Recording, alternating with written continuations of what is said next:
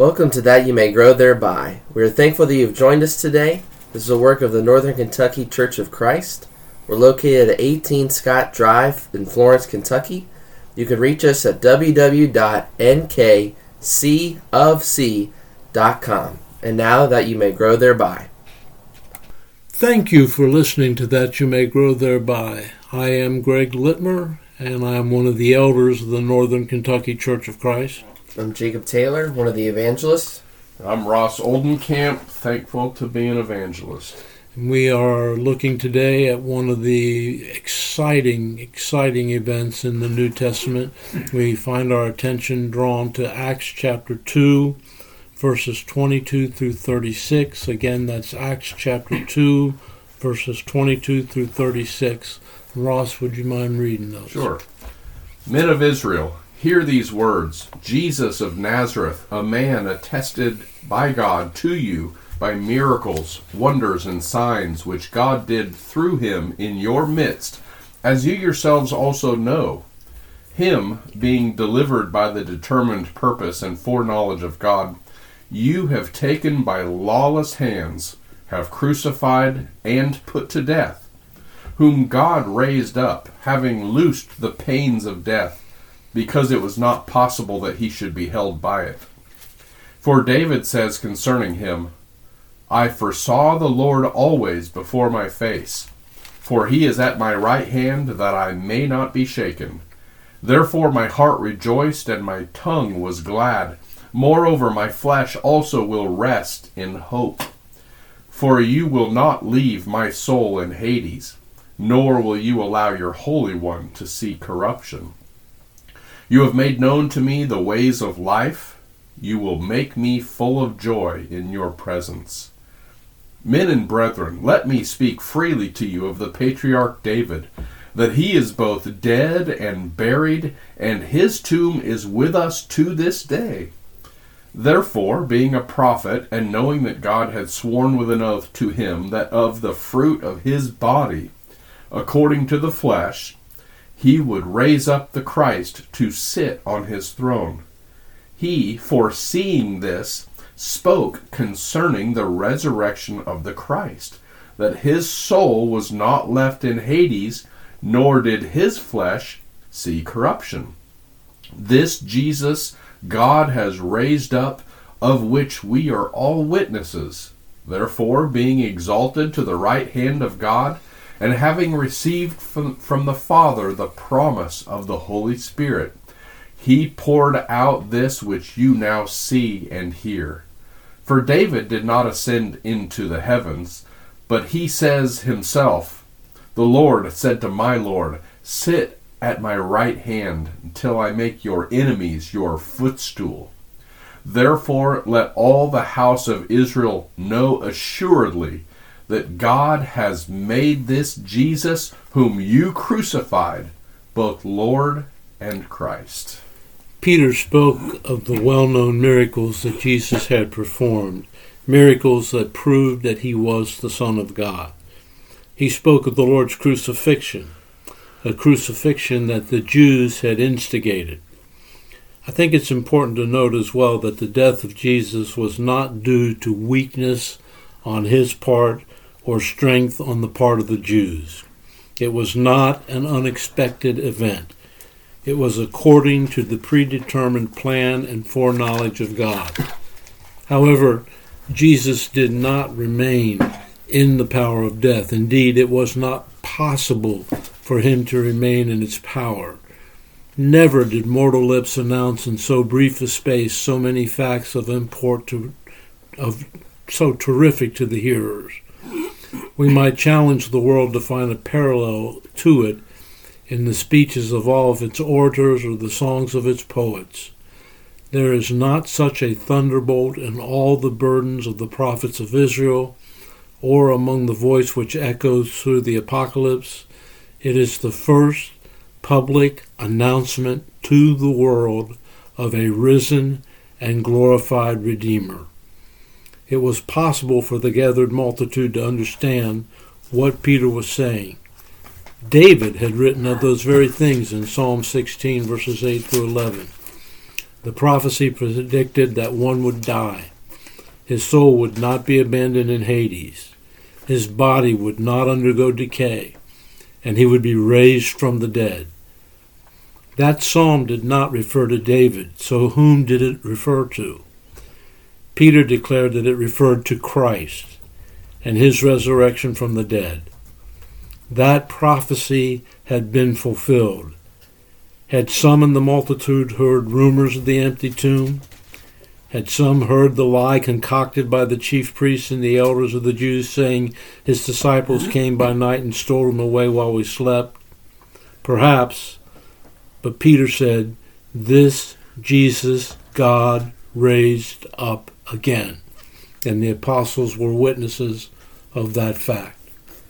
Yeah, the amazing piece of how Peter speaks to them of, you nailed, verse 23, you nailed to a cross by the hands of godless men and put him to death. And the aspect of, and he gets back to this later on in verse 36, in particular comes to mind of you were the one who did this. Certainly the apostles were guilty of sin too, and Jesus coming to take away sin, dying on the cross, and for even us as well being guilty of that. But for them also, the power in which it would be for them, the power in which it should be for us to read these verses and understand we were responsible as well for this occurring here. Certainly there's a physical sense that they were there. Physically, some perhaps were a lot closer to the event of Jesus being crucified than others, but all were responsible just as we are.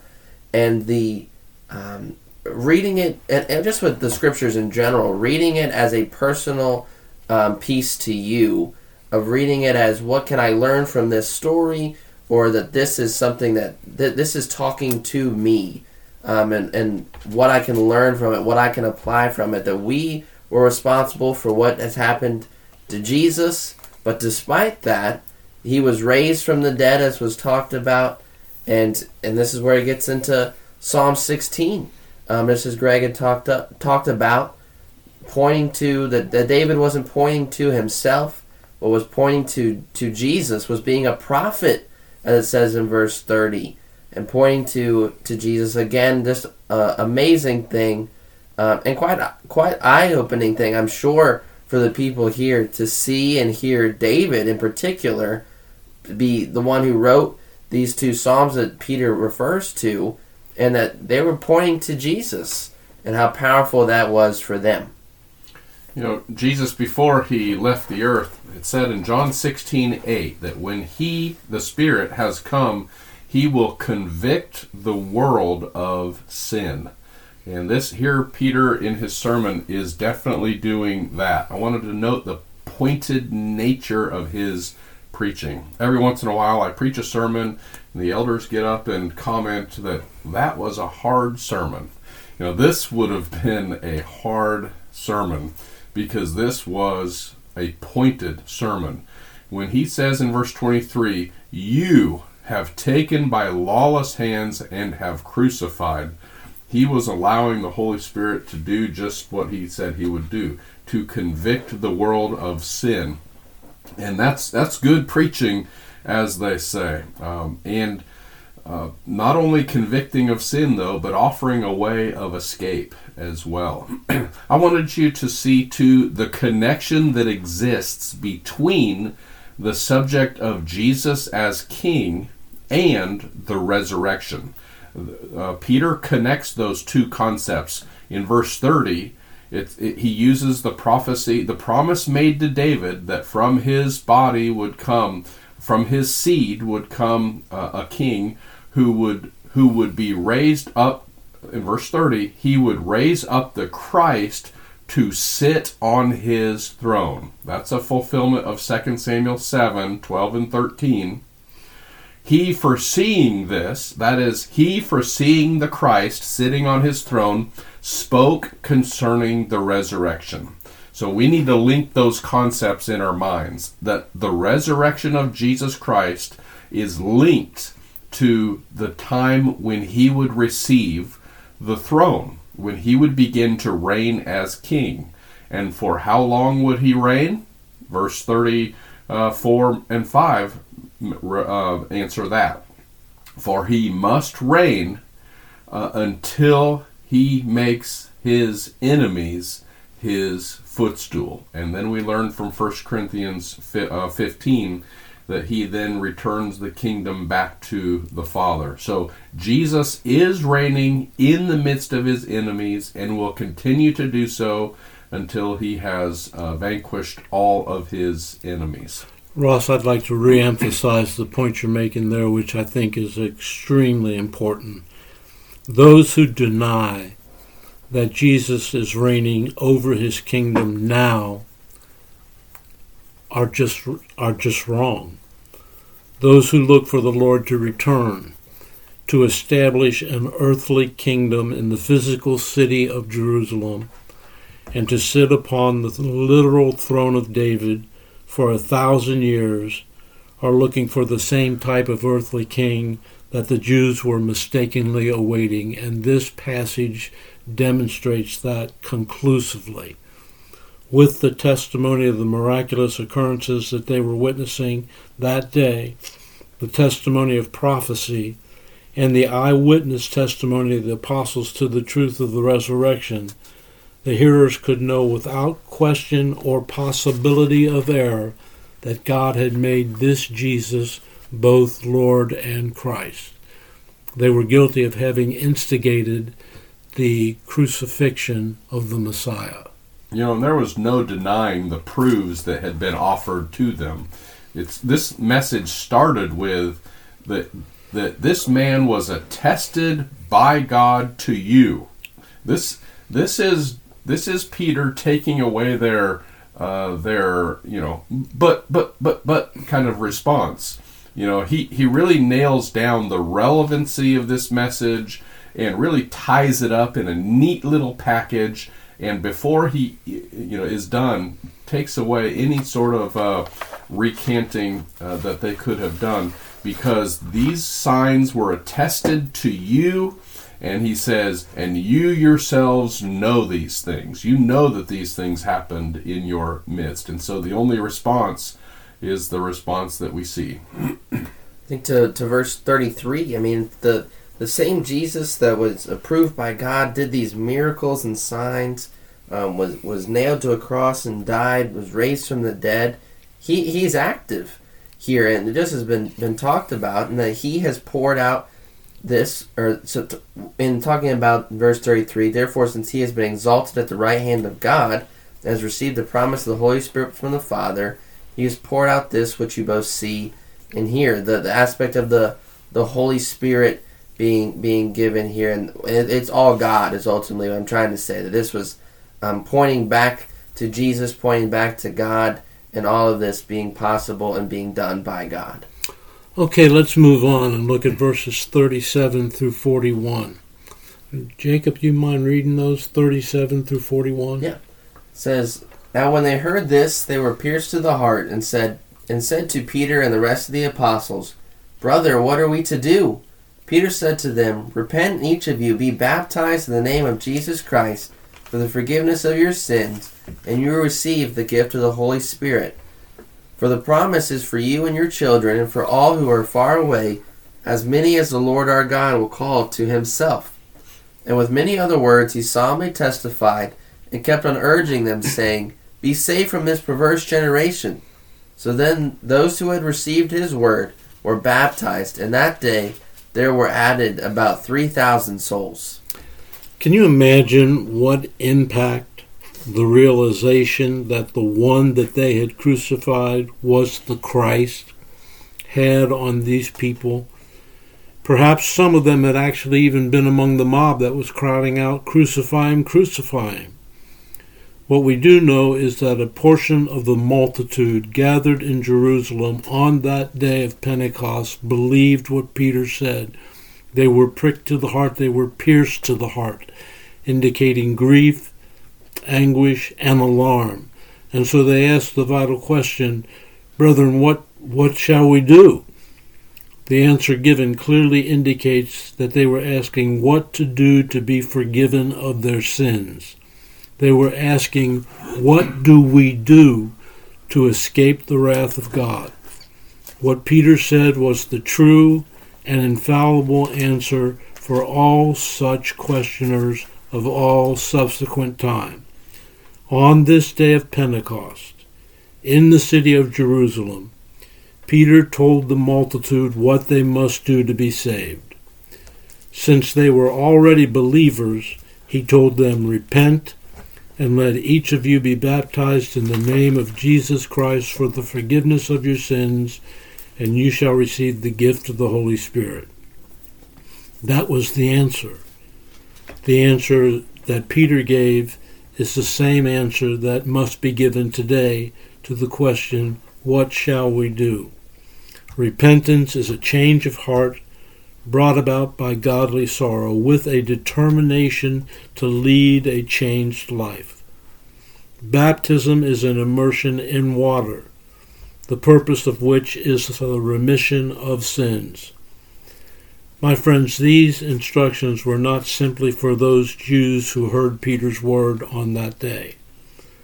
They are for all people of all time from that point onward, whether they are Jew or whether they are Gentile. Salvation comes to all in exactly the same way. On that very day, that day of Pentecost, about 3,000 individuals received the Word of God with obedience and were baptized. Yeah, the word remission, as the New King James has it, is the same as forgiveness. There's no distinction there. It's from the Greek word aphesis, which Strong's defines as a freedom or a pardon. This is the way by which we are made free or pardoned from our sins. And our answer, everyone's answer, should be the same as that which Peter responds. As Greg pointed out, this is the most important question that we could ask. What shall we do? What must I do to be saved? And if my answer, or if my church's answer, is not the same as Peter's answer here, then there's a problem.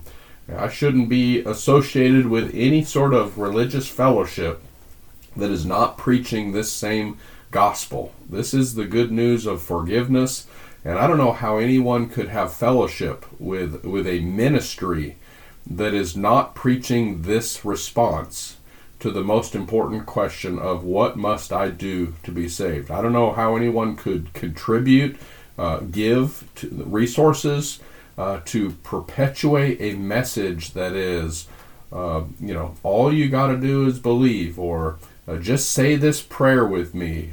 Okay, great. Now that you're saved. No, why don't we be just content with what Peter had to say? Yeah, these specifically verse 37 and the reaction of the people just reminded me a little bit of David in 2 Samuel 12 and how Nathan's going to tell him about the symbolic story of the two men in the city with the sheep and what happens there. And ultimately, David's reaction, and then Nathan saying, "You yourself are the man." And David's reaction of, there's still going to be a punishment, but he, in verse 16 of 2 Samuel 12, pleaded with God for the child, and David fasted and went and lay all night on the ground. His reaction to what he had done, it was, I have to do something. I have to go into action, and realizing that he was the one responsible for this and what has happened. I think you kind of see a parallel, at least for me, see a parallel in their realization of they were the ones that had done this, and I mean, absolutely understandably so. They were pierced to the heart, it says in verse 37, and saying, "What are we to do? I mean, killed the Son of God. What are we to do?" And he rose from the dead, and there's not a better and more understandable question to ask than what do we do now? And the loving nature of our God, and that justifiably so, would have been nothing. You had your chance. But no, it is repent, each and every one of you be baptized in the name of Jesus Christ for the forgiveness of your sins, and you receive the gift of the Holy Spirit. That God is willing to forgive us is just so awesome, and something that clearly here the 3,000 souls did not take for granted there, and took the opportunity that was presented to them. Let's go ahead and wrap up the second chapter, looking at verses 42 on down through verse 47. Ross, do you mind reading this, please? And they continued steadfastly in the apostles' doctrine and fellowship, in the breaking of bread and in prayers. Then fear came upon every soul, and many wonders and signs were done through the apostles. Now all who believed were together and had all things in common, and sold their possessions and goods, and divided them among all as anyone had need. So continuing daily with one accord in the temple, and breaking bread from house to house, they ate their food with gladness and simplicity of heart, praising God and having favor with all the people. And the Lord added to the church daily those who were being saved. Luke has given us an account of how the first members of the Lord's church became members of the Lord's church. Now he gives us kind of a brief look at the activities of those early Christians. Being new Christians, they had a lot to learn. They continued in devoting themselves to the apostles' teaching or doctrine. What that was the apostles going about the task of teaching them to observe all things that the Lord had commanded them. In other words, teaching them the things they needed to know in order to worship and serve the Lord acceptably. They continued in fellowship, which is the idea of a close relationship, a partnership of those sharing something in common. We even see in these verses that this togetherness included the sharing of their material goods with one another according to need. They devoted them to breaking of bread. I believe here it clearly has reference to the Lord's Supper and not to a common meal. It is included in a listing of particular things they were doing because of their new belief. Eating a common meal would not fit that description. Also, in the earliest manuscripts, there is an article in both places. Let me explain that. The Greek reads the breaking of the bread. This makes it even more probable that verse 42 has reference to a common meal. Prayer is pretty obvious. It can be done individually and certainly corporately as an act of public worship. It seems that the events taking place had an effect upon all people, not just the church members. It is very possible that the phrase, "everyone kept feeling a sense of awe," may very well include those outside of the church also. What they were doing was having an effect on the community as well. Also, the apostles continued to work signs and wonders. This is yet another indication of the baptism of the Holy Spirit, occurring only with the apostles and not with the 120 people that we read about. We've already mentioned the common sharing of property they engaged in, and they continued in one mind on a daily basis with each other, eating regular meals together with gladness and simplicity of heart. Each day they praised the Lord, and no one at this point could complain about them. Each day the church grew as individuals were being saved, and the Lord added them to the number. Yeah, it's clear from verse 43 that these miracles were never intended for all to be done at this point in time. And the promise that you will have the remission of sins and the gift of the Holy Spirit was not an extension of the powerful manifestations of the Spirit and his miracles. So this was still through the apostles. I agree with your assessment of the breaking of bread here. The context of verse 42, I think, shows us the spiritual nature of all of these things. Breaking of bread should be interpreted in the same vein as continuing in the apostles' doctrine, in fellowship and prayer. These are all spiritual activities, trying to make fellowship as though it's nothing more than Christians mingling and having coffee, wrests it from the context of of their spiritual focus. You do have a common meal mentioned in verse 46, I believe, where it says they broke bread from house to house and they ate their food with gladness. So there's the distinction between the two. And it shows that Christians were, there was a togetherness, there was time spent with one another. Salvation wasn't a one and done sort of event, but there was a community that was expected with believers, so that we met regularly to perform spiritual worship and to grow in the Word, but also a togetherness throughout the week where we are bonding with one another. Yeah, I think to the end of verse 46 and talking about the day by day aspect of the meal, the fellowship aspect idea we see in, I believe we also see in verse 46 of their attitude. They were glad that they were continuing on taking their meals together with gladness and sincerity of heart. I think for us, when we are looking to have fellowship with our brethren, is it a gladness to be there? Is it a sincerity to want to grow, to want to be amongst your brethren? Or is it I have to be here, or I can't wait for this to be over, or whatever it may be, but to actually be sincere, to understand that these people are people that you're working to spend eternity with God, and looking at them like that, and for the encouragement you can be to them, the help that you can be to them, and that also they can be to you. That's going to have to do it for today's program. We appreciate so much each and every one of you who take the time to listen. I encourage you to go to our website, www.nkcofc.com, and let us know what you're thinking. Until the next time then, thanks for listening.